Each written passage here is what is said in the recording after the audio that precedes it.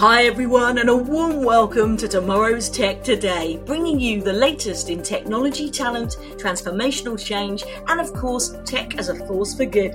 I'm your host, Professor Sally Eves, and today we're focusing in on cyber security and in many ways the cost of insecurity, with a special focus on managed detection and response, or MDR. With monitor, defect, and defend really our mantra for today, this really is a deep dive right across cyber attack risk escalation, all supported by the latest findings from the Blackberry Global Threat Intelligence Report, especially issues on software supply chain, talent gaps, and cost pressures, plus all at a time where attackers are diversifying their tools in an attempt to bypass defensive controls. We'll also unpack the role of automation, trusted partnership, skills uplift, evaluation advice, and cyber community knowledge sharing, and the application of AI to help close the human skills gap, strengthen cyber resilience, and reduce daily alert noise. Or in other words, really helping organisations of any size to better nip cyber attacks in the bud. So to discuss all of the above, I'm delighted now to be joined by Keiron Holyome, Vice President UKI and Emerging Markets at Blackberry. And without further ado, a very warm welcome to the show, Keiron. Great to have you here. Thanks, Sally. Thanks for having me. It's great to be on the show. Oh, fantastic. And perhaps a great way to start, I often see the expression, the person behind the tech and getting to know them more. Perhaps you just give a little intro to yourself and your role at Blackberry. Yeah, thanks. I've been at Blackberry now for just nearly 2.5 years, and prior to that, spent about 20 years in IT as a whole. And that's been in a number of different roles. So whether it be sort of infrastructure or from sort of a managed service or service provider perspective, and in the past sort of 10 years working in cybersecurity. So it's been I've enjoyed the IT industry, the pace at which it moves. Cybersecurity being an extra added bonus of the pace it moves there. But overall, it's been a good sort of 20 years in this industry. It's been very exciting. Oh, it's amazing. I love what you said there about the pace of change. It's something I always say, particularly when doing mentoring and activities like that, and looking at people who may want to get into the industry. What an incredible place to make a difference with this dynamism of change. And I know we'll come back to that. I mean, really the kind of the scope, the scale, the sophistication, also the coming together of bad actors in this space as well. So much to consider and so much change to get involved in. So absolutely a great starter to 10 there, I think. And in terms of that, perhaps kind of getting into the subject matter, perhaps you go kind of macro to micro and look at what has been changing in terms of the cybersecurity market at the moment. And what are you seeing most as key drivers for change? Certainly one area that's fascinated me is the rising expectations and how that's leading to behavioural change as well. But so much to tackle there. Perhaps that'd be a great way to start us off. Start us off with a very big question for sure. I think I have a slightly different perspective on stuff, and yeah, there's a fantastic pace of change across cybersecurity and the IT industry as a whole. I think society as a whole is moving at a faster pace than we've perhaps seen previously.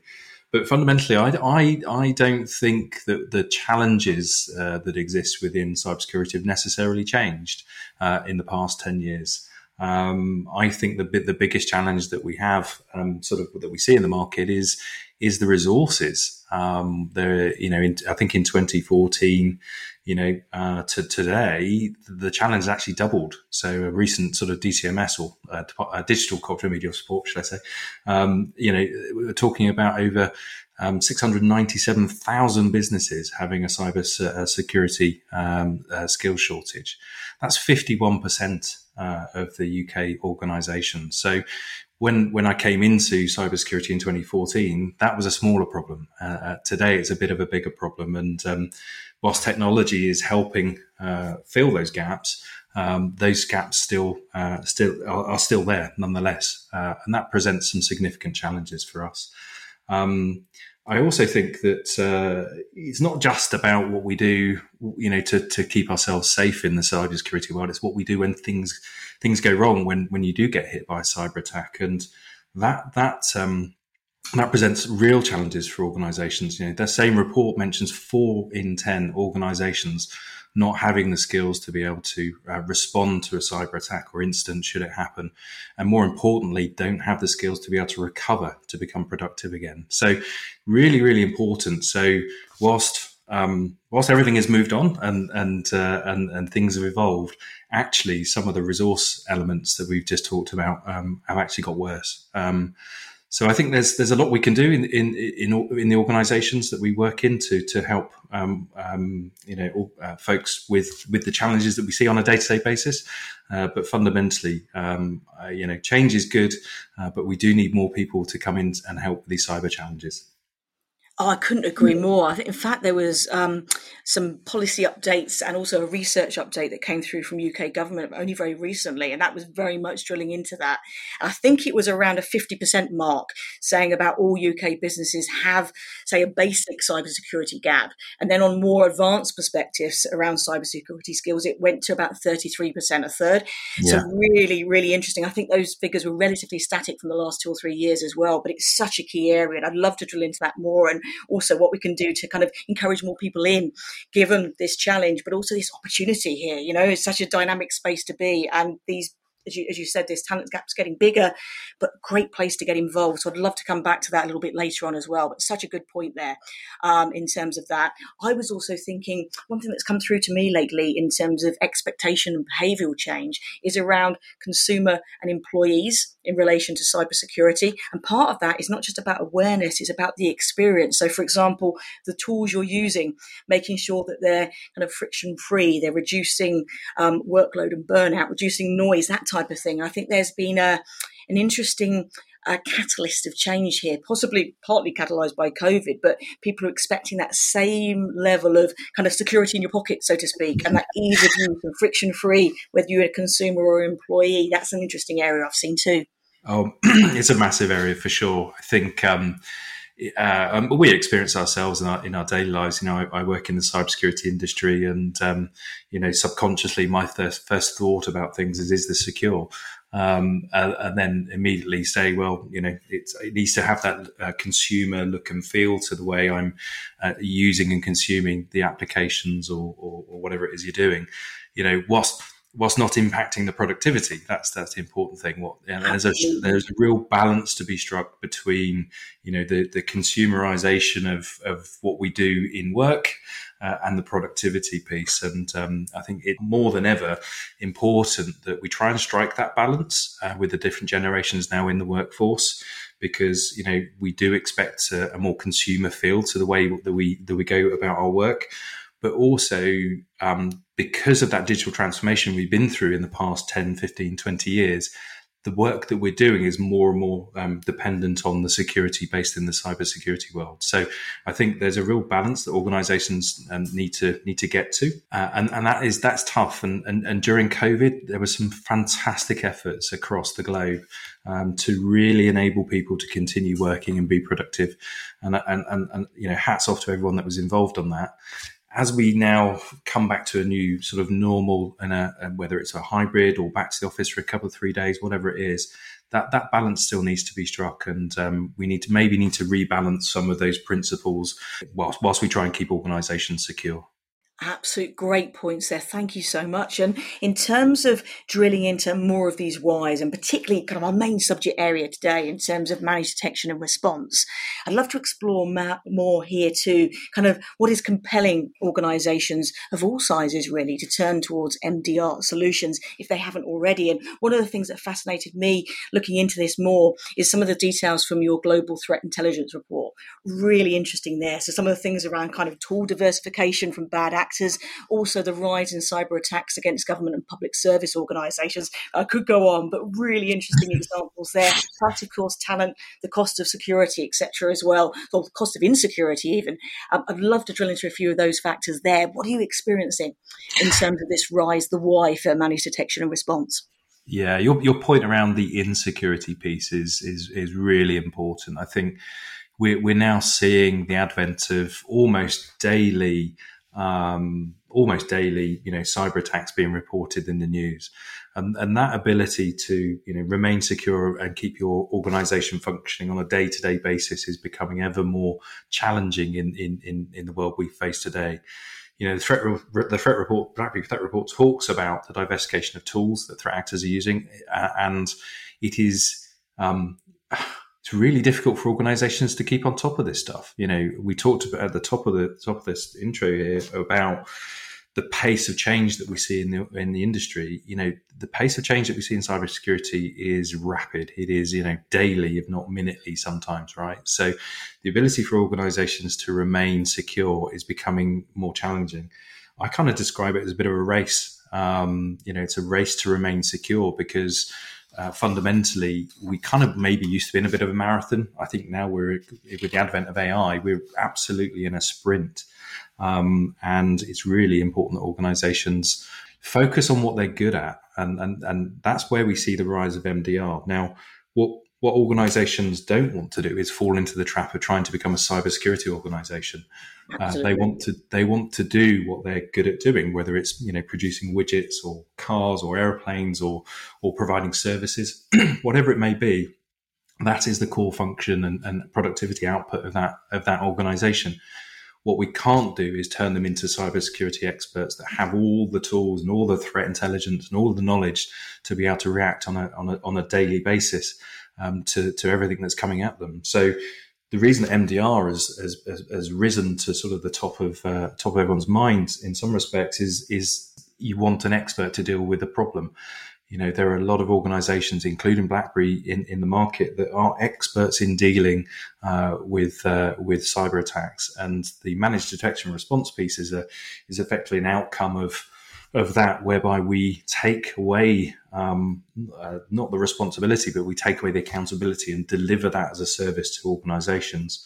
They're then able to get their teams and their staff to focus on what they're good at and what they should be doing, which is business productivity in their particular area of focus. So give us the problem, we'll deal with the problem for you. And that doesn't mean to say that you're completely standoffish. We need to be able to feed into the senior management within organizations to give them the intelligence so that they can make the right investment decisions based on cybersecurity and other areas to keep themselves secure. But fundamentally, the managed detection response is about effectively outsourcing that piece from your organization, allowing your teams and your staff to concentrate on what they should be doing, which is business productivity. Absolutely. I love that in terms of the partnership you're bringing to the fore through doing that. And great example about that marathon and sprint. I really like that analogy. I think I remember rightly, it's about 11.5 attacks per minute that you found from your recent research in terms of threat actors. I think that really does bring that to the fore. And the other thing that stuck in my mind when you were talking about the sprint is also other considerations that we need to bring to bear around this. For example, the right change management approach to support this as well. So when you're bringing in AI, you're having that sprint type of approach. For example, things like CI/CD or continuous integration, continuous deployment really rises to the fore to support that. And actually, those more regular incremental changes typically reduce risk. They don't increase it. So it can just brings to the fore so many holistic elements that have to come together for this, isn't it? Across technology, culture, skills, all these different elements, but process too. Yeah, exactly, Sally. And all of those things you've just said are spot on. I think the complexity that we see in the environments that we work in means that some of those things just aren't capable of being done.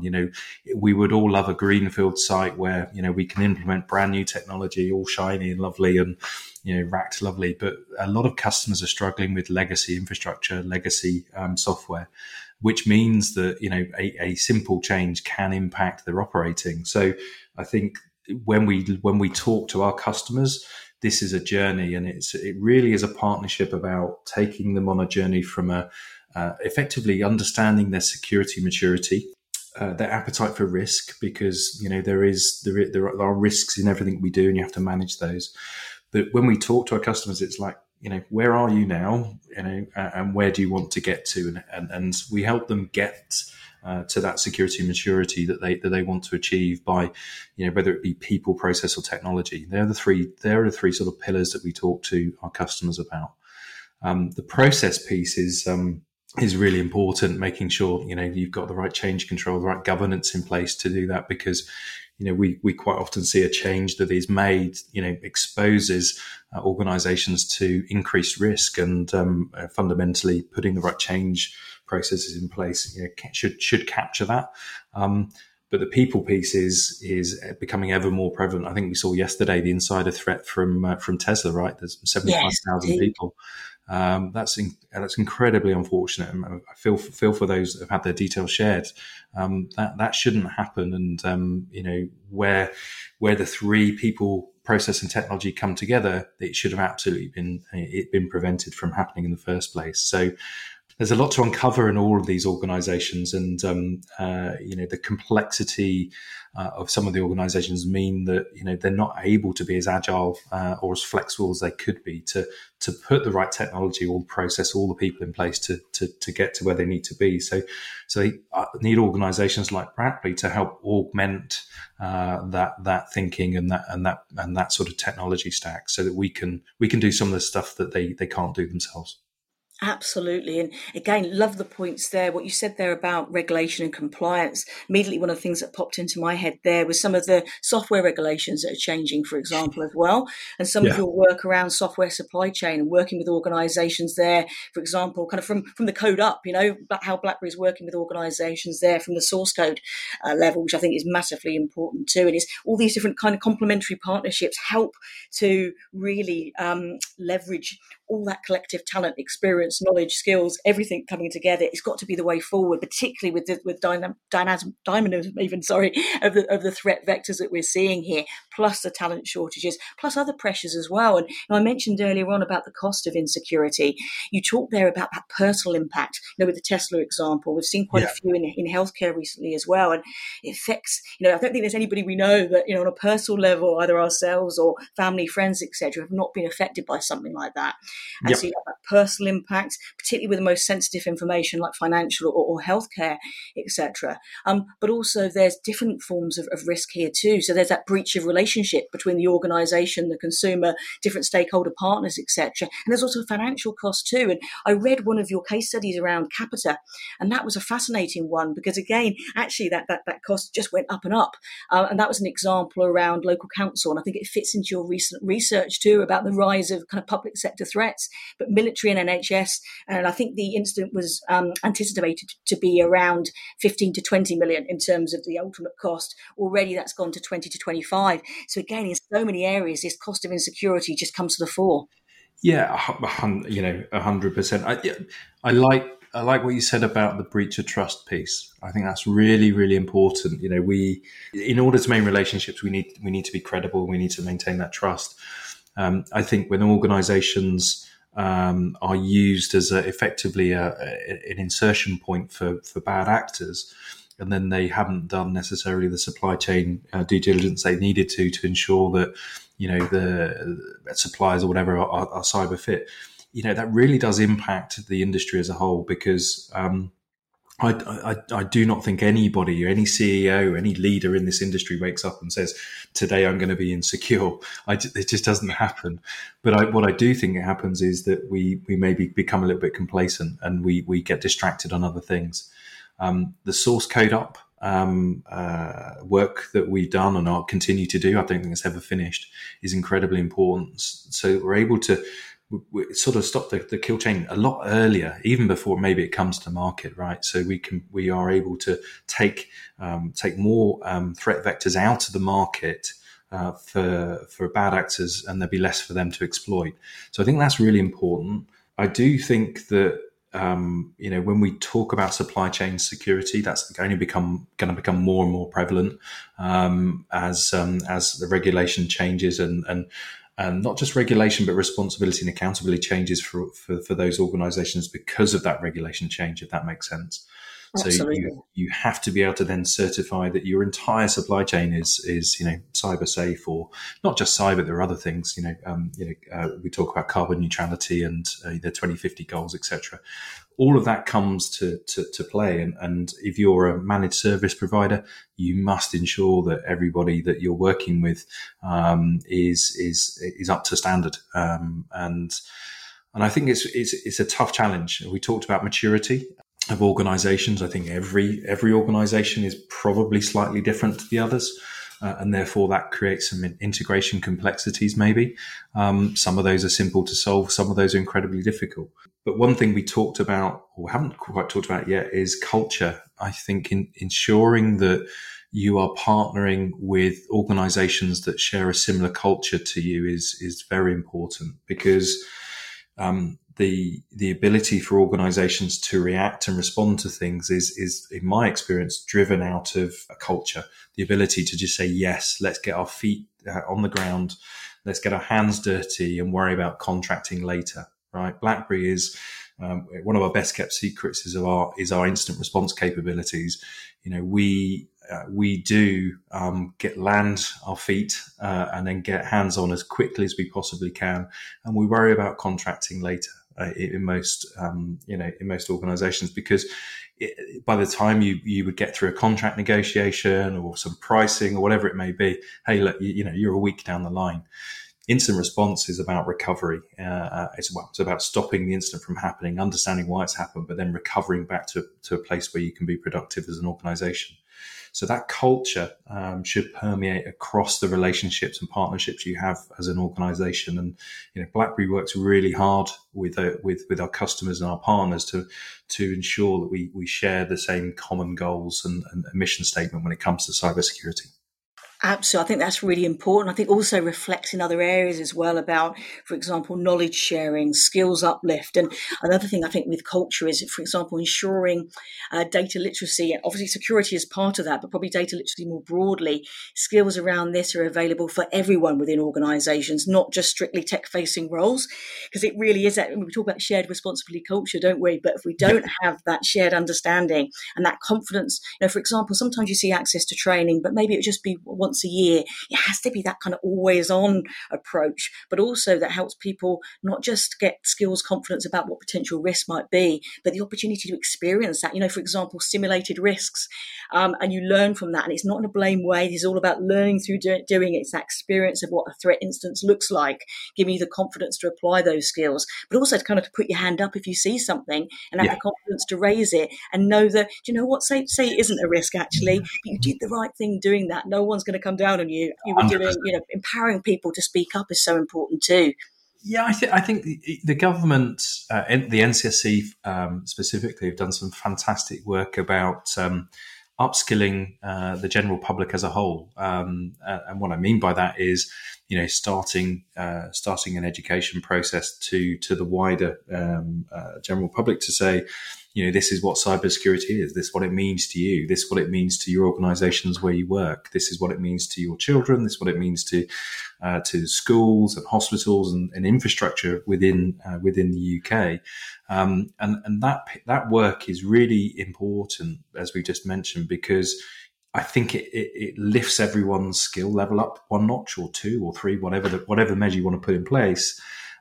But it creates an awareness that, should I really click on that link, or should I really respond to that email, or should I really do X, Y, Z on my home PC? That then bleeds into the attitude that those individuals may take into work, whereby they are going to consider their actions before they press a button. And that sort of kind of whistleblower moment where they think, oh, that looks a bit nefarious, or that looks a bit dodgy.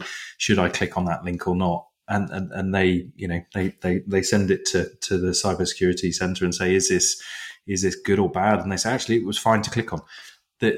You're right.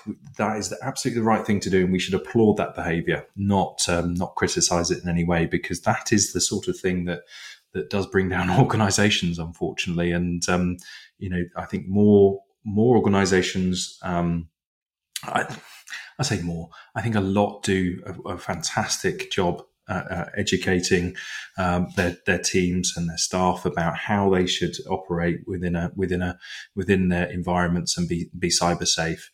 I think we could always do more. I'm a keen advocate of education. I think we should do a lot more at school, running cybersecurity awareness sessions, and maybe a bit deeper than we actually go now, right? Because certainly, my generation, we just about had mobile phones. Now everyone's got an iPhone.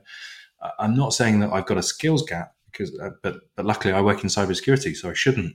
But I think as the digital native generation come through, they're glued to their devices, right? And we need to make sure that they have a deeper understanding, I would argue, than perhaps we did, because I think access to technology is more prevalent now. I think the access or the ability to make errors is certainly higher when you're on devices now. So, maybe we go a little bit deeper than we have done previously in those sessions in schools to give that education and really get it ingrained from an early age that they need to be aware of their actions.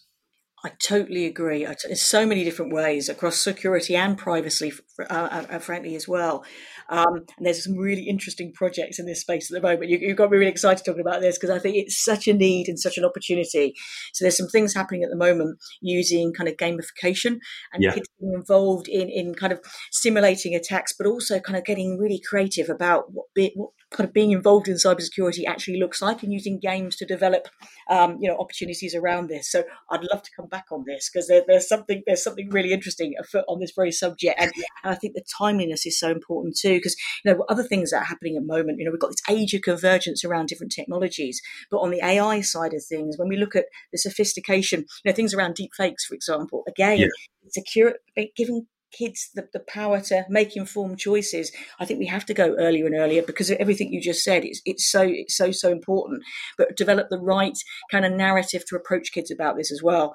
And so there's something really interesting there that's kind of going into the gaming field that I think hopefully will help that. But there's other opportunities around this too, because again, that power of the narrative I think matters. If it's introduced in schools as this kind of big scary monster, frankly, or really complicated, or it's something that kind of only mum and dad is telling you that you mustn't do this, you mustn't do this, be careful of that. Sometimes that can have the opposite effect. So make it into something that you're solving the bug challenge, you're doing this, you're really kind of empowered and enjoying that. It's a different kind of approach to learning about security. So I'd love to come back on that because there's something happening right now that kind of fits into exactly what you were saying there, Keiron. Yeah, I think it's how we talk about this stuff. Yes. I think I am sure we're going to talk about AI in a little bit of detail at some point on this podcast, because it is here, it's happening, it is now, right? But as I talk to customers and I talk to colleagues and I talk to friends, that aren't necessarily connected to the IT world, and you talk about AI, you can ask them what AI is, and you get 10 different answers. Yes. And I think the breaking down, and I'm not claiming to be an expert by any stretch of imagination, Sally, because I quite often get proved wrong. But fundamentally, I think it's the way that we talk about these new and emerging technologies that's the important piece. The technology is one element of it, but how do we break it down into a set of common languages that aren't IT speak, that are common vernacular that everyone is going to understand, and that's how we get the message across in schools. Now, for those that want to come into cybersecurity, please come into cybersecurity. It is a rewarding and fulfilling career that is and at the moment an exceptional place to be, moving at such a pace that we need people to come in. We talked at the top of the podcast around the gap that we have, right? And I think we need people coming in that have the right skill sets to come and help us solve these challenges. It's a very rewarding career. But we've got to do a better job earlier in and I think we are, and I say we, the sort of plural we. I think there's always more that we could do, but I think we're doing a good job of getting into schools and universities and colleges to put cyber front and center of a career choice. I mean, it never used to be a career choice. It was always, you're going to go into IT and kind of sit at the back of the office and do some things that no one really understood. It was a sort of a dark art, if you like. Now cyber and IT is front and center of day-to-day activities. It is absolutely at the forefront of what organizations are considering in the way they move to their digital world. And gaming is one piece of that for sure. I think I'm looking forward to a few games that are going to come out on a platform in September. They're going to change the way that people interact with the world. But they've done a very good job of articulating what it is they do by using a very simple common language. And I think we do a bad job in this industry sometimes of confusing the issue. We don't necessarily use a frame or a set of terms that people would understand. We like to make it, all, complicated and highfalutin. Actually, let's explain to people what AI is. What are the different types of AI? Why are they different? And what do they deliver? What are the outcomes they're going to do? And I think that's part of the, go earlier into schools so that we can get some really smart people trained up so that we can help with the cybersecurity problems of tomorrow. I couldn't agree more strongly. Absolutely love that and echo everything you've said. And you mentioned AI there. Do you know what? Let's pivot there now. I love there's another area to come back to, but I think we're in the zone for AI there. And you mentioned a great point on the back there about explainability. Absolutely key. If we're moving from being more transparent to being accountable, this explainability and tailoring it to different audiences as well, I think is absolutely key. So love what you said about that. And in terms of AI more broadly, and particularly in the cybersecurity space, I'd love to kind of get your take on where we are now and how this is evolving, maybe in a relatively short time frame, given that kind of the scale that we're talking about, the speed of change. But I'd love to drill into that because, again, we were talking about the skills gap. I think AI has a huge role to play in helping to support that, but also more broadly around strengthening cyber resilience and reducing things that take away opportunities to identify threats, frankly. So, for example, operational overload, alert fatigue, some of the sprawl incidents that we see that add complexity. AI can be a fantastic partner there to kind of level that up and reduce that overwork and, kind of enable that higher order kind of work for people, if you see what I mean. So I think a key role there to really kind of nip attacks in the bud, so to speak. So I'd love to kind of drill into that from both a kind of prescriptive and predictive AI point of view. Yeah, I mean, the second point, the predictive AI piece is I think how Blackberry is differentiating itself. If I go back a step, AI is, as I said, it's prevalent now. Every time you turn the news on, there's someone talking about AI. And that's fantastic because, the more we talk about it, the more understanding gets out into the wider world. And perhaps more understanding means that people become a little bit more cognizant of the things like deep fakes, for example. And I think that's important. But, AI hasn't just popped up. It's been around for quite a long time. And, BlackBerry were the pioneers, if you like, of AI for good, as we call it, from a cybersecurity perspective. And we've just released about 3 or 4 weeks ago our next generation AI. So that's probably 8th generation, I believe it is, of AI, and it's an iterative AI engine that has learnt a huge amount in the past sort of 10 years that's enabled us to really hone in on how we can protect organizations and effectively keep them safe from tomorrow's threats. And I say tomorrow's threats because that's what we do. The model that we use and the engine that we use is so powerful that we really can predict what is going to happen tomorrow and in the future based on some of the really smart stuff that the engine does. So our our message is slightly different. We talk about MDR, detection and response. And Sally, you absolutely highlighted one of the biggest issues facing organizations, which is, alert overload or event overload. We talked about the resources and the lack of resources. We've talked about the fact that if they get deluged with stuff, then, things are going to get missed. And those two things really do create the perfect storm for attackers and threat actors to get in and cause disruption in customers and organizations. For us, we have a different take on this, is prevent as much as you can. So prevention is better than cure, if you like.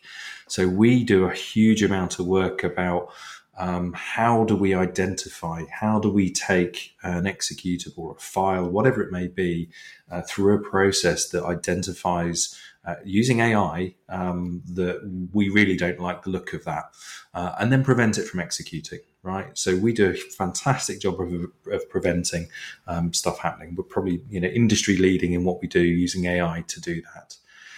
Then we can get onto the detection response piece, which effectively means that the pull through, once you prevent it as much as you can, there's always going to be, things that do come through. You can then detect and respond to the really important stuff. that is properly dangerous for your organization and your environment. And that lessens the noise in the SOC. It lessens the workload of the resources and the scarce resources you've got, and really allows them to focus in on what is important to your organization and what those risks are. So AI is a force for good in that sense. It clearly can be a force for bad as well. There's a yin and a yang to this sort of stuff. So our job really is to make sure that when we introduce the next generation AI engine, we're really upping the game with what we're doing and proving that the predictive solution can help organizations save time, money, and effort and resources and all that sort of stuff. But there's a conversation I was having the other day just around how do we regulate it, right? How do we regulate AI? And it's a really difficult topic to discuss because we talked about pace of change. AI by its very nature is changing at such a rapid pace. By the time governments of the world have regulated it, we'll have regulation that's already a year out of date. So I really do welcome the government of the UK hosting the first AI summit in the autumn. I think that's incredibly important summit that will hopefully baseline what we just talked about. What is AI? What is good? What is bad? What do we need to talk about? And what do we need to look at how we can get some sort of rapidly evolving regulation, for want of a better word, to wrap around AI as a whole. But I think it's a topic that will run and run. But it's incredibly exciting time. There's huge amounts of benefits to be had with the advent of AI as a technology, whether it be healthcare or security or policing. I think I read somewhere today that the police are using AI to catch people on their phones, etc. Good or bad, whether we think that's good or bad, but fundamentally AI is here to stay, and we need to make sure that we're cognizant of the threats and the issues that it may face, and then regulate where necessary. Absolutely. I love that. In fact, I read recently about GDEX, the big courier service organization, and they were telling me about their experiences of using ethical hacking. Yeah. And it was a really interesting example about delivery of the actualization of security support. And what really kind of struck me from this particular example was not just the use of AI and the difference that made, but also how it's supporting organizations to do more with what you have, which again, in terms of kind of the themes of the moment, is very, very impactful. And not just for, say, larger organizations like the GDEX of the world, but for smaller organizations too. That ability to do more and have that support, I think, is absolutely critical. And from the AI side point of view, another area that's really interested me is how this is overcoming areas which aren't quite good enough, maybe anymore, from a security-based approach. Say signature-based protection, for example.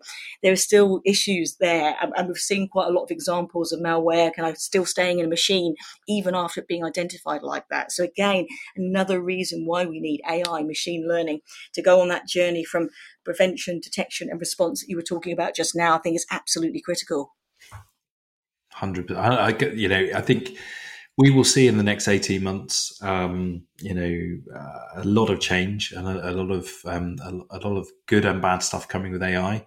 Our entire mission really is, and I think when we talked about legacy environments and legacy infrastructure and legacy software, the old traditional sort of signature-based, needed to be updated every day, sort of cybersecurity, antivirus software just is not going to cut it into today's AI world.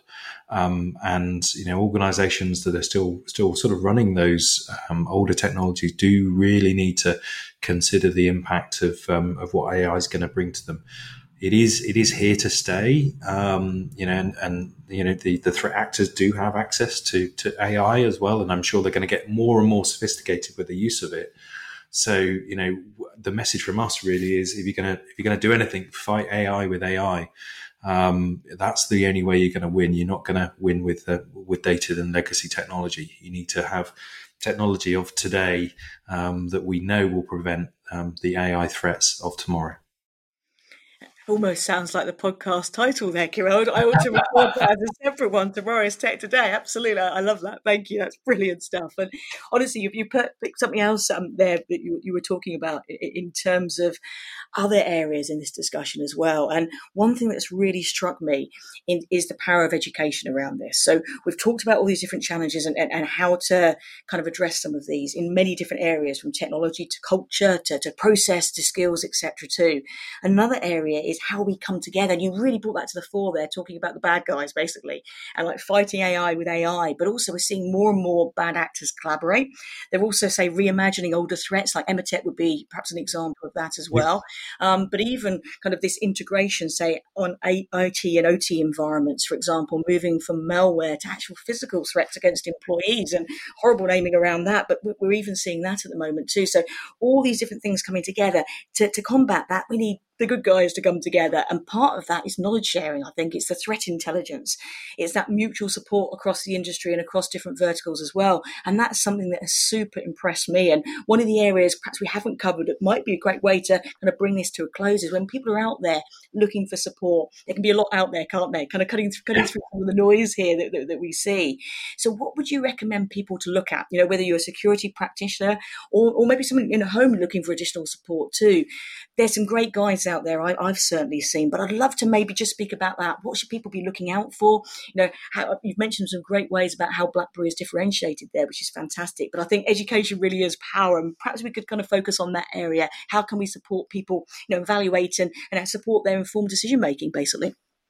Yeah, that's a great question. It's very open ended as well, and because it's kind of, everyone is going to be different, and I think my first piece of advice was really is, you know, understand what it is you're trying to achieve, whether it's as an individual or as an organization. Be very clear about what it is you want to achieve. It's a very crowded market. There is a lot of fantastic technology keeping people safe across the board. You know, Blackberry happens to be one of the best at doing it, but I think there's a lot of cool technology out there. So number one is be clear about what it is you're trying to achieve. Number two for me is, you know, you've got to understand sort of the culture. We talked about it earlier, the culture, especially as a large organization, or maybe even as a startup. You know, what is the culture of the companies that you want to engage with? You know, we talked about instant response. You know, are you able to pick up the phone and talk to someone immediately and get a response if your organization is attacked? So culture and the ability to be reactive when you need help is one. And then thirdly, it's a tough one because there's lots of reviews out there, and there's lots of, you know, whether it be Gartner, SANS, IDC, you know, there's a whole bunch of plethora of different reviews and technologies. Speak to your peers, speak to people. What do they use? How have they found the experience? How have they been vulnerable in any way? Have they been protected?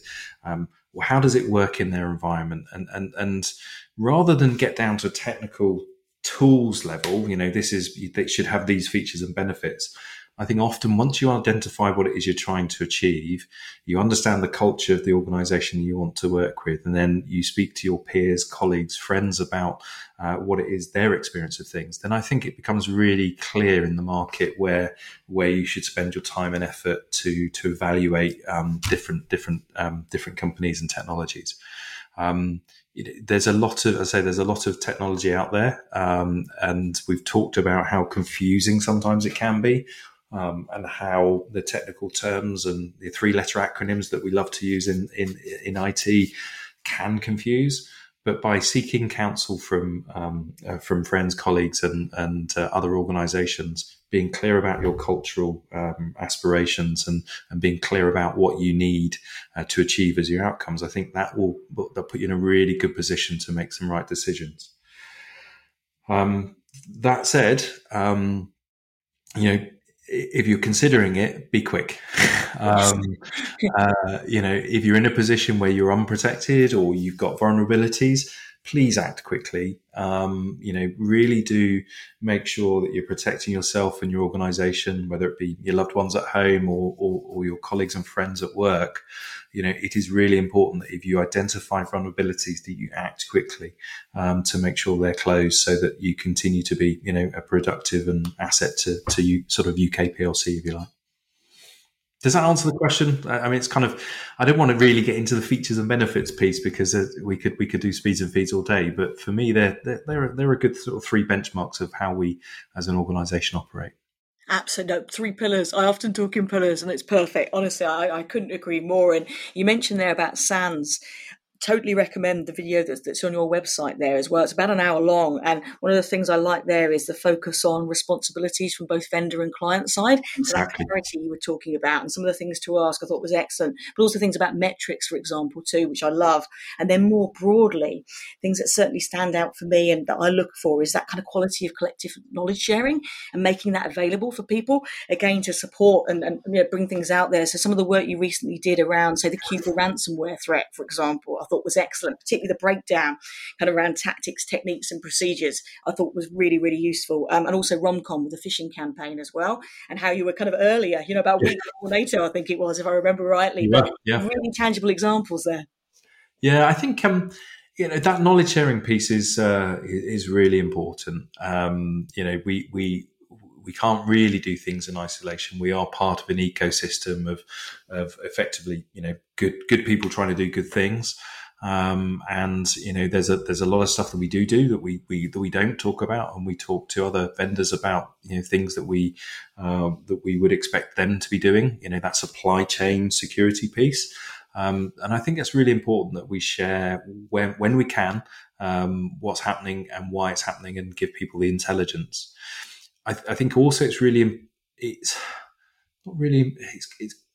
you've got to understand the contextual. I think we briefly touched on OT, yes.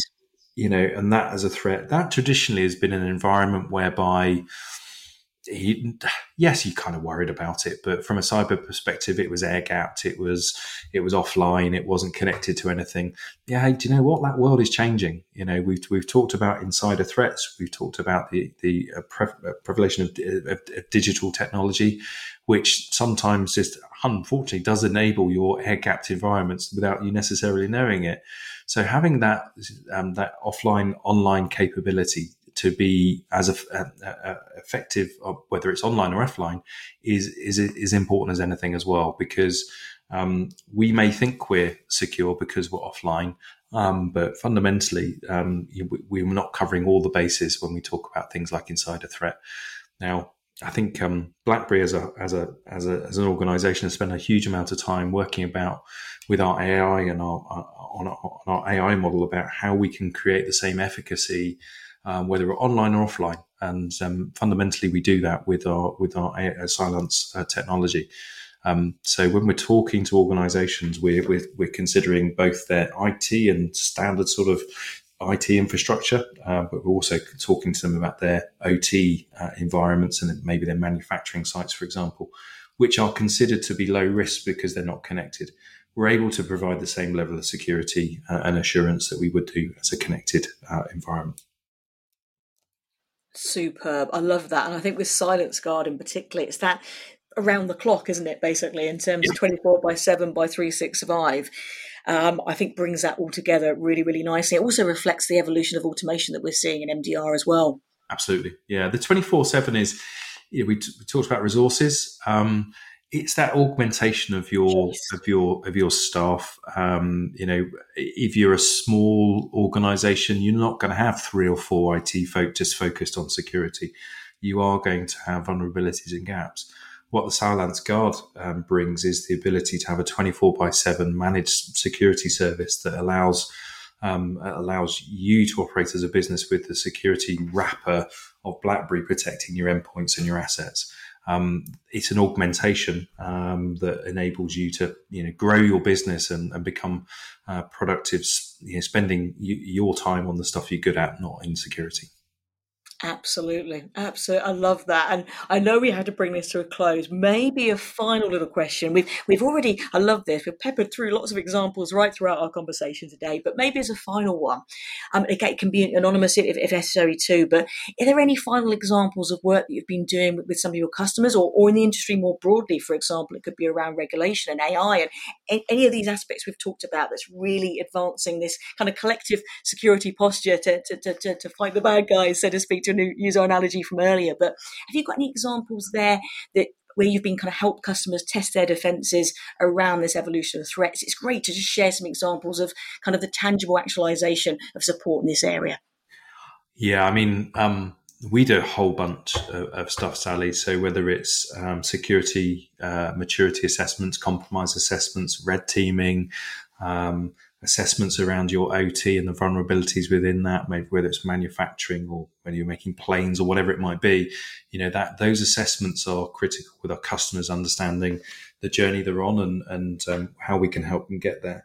My personal kind of passion, if you like, notwithstanding Blackberry, but as an individual, is to have these sorts of conversations with people. Now, most people get bored and glaze over after a bit of a period of time, but fundamentally, we talked about educating and keeping people informed. I think these sorts of conversations around what is cybersecurity isn't as complex and maybe as certainly at a high level than people think. It is doing a greater good than maybe some of the stuff we're doing elsewhere. And I don't mean that facetiously, but if we can upskill everybody in terms of just their common understanding or the common thinking of the way that we go about our daily lives, is going to permeate and help every organization, just by its very nature, be more secure. So I think fundamentally, if we can get people talking and understanding cybersecurity and maybe IT a bit more generally, then I think by its very nature, we'll be sort of making the country and our organizations and our homes more secure. So for me, it's those personal conversations that you have where there's kind of a light bulb moment where someone understands what you're talking about. Yes. And then puts that into action in their daily lives that may then help them be more secure. That's the thing that really that I kind of really enjoy. I love that. It really is that facilitation or enablement or empowerment even to be more strategic about security, isn't it? And really with that foundation of education and having conversations for different types of audiences and kind of going where people are, I think that's massively important as well. And having that visibility and really bringing those different factors again around the technology, around culture, around change management, around skills and skills uplift, but bringing them together, not treating them as separate entities. I think it's absolutely key. And it really brings us 360 in terms of monitoring, defense and detection, really, but without interruption. Massively important bit here as well that I think we need to bring to the fore, maybe to close it off today. Great, yeah. Well, Sally, thanks so much for taking the time to spend with me today. It's been great talking to you. I really do hope that your podcast listeners have enjoyed the past 30 minutes or so. Oh, absolutely. We have so many questions around this area and so full of examples here today, Keiron. I think it's fantastic. And we're also as well. So thank you so much to yourself. I've absolutely loved this conversation. And to all our audience as well. Thank you so much for joining us, for all your questions too, plus all the different case studies we've mentioned today, lots of research assets and loads of awareness actually around all things education, even some course opportunities that really link to this area. We'll put all those together. So when this goes live, there'll be lots of assets for you to dive into again and come back and further the conversation and understanding. So thank you so much, Keiron, and thank you so much for joining us all today on Tomorrow's Tech Today. It's been a pleasure.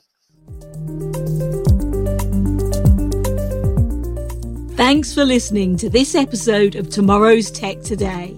If you enjoy what we're doing, please subscribe to us and leave a review. It really means a lot. You can also follow us on Twitter and Instagram and see more behind the scenes video footage on YouTube. Thanks for listening.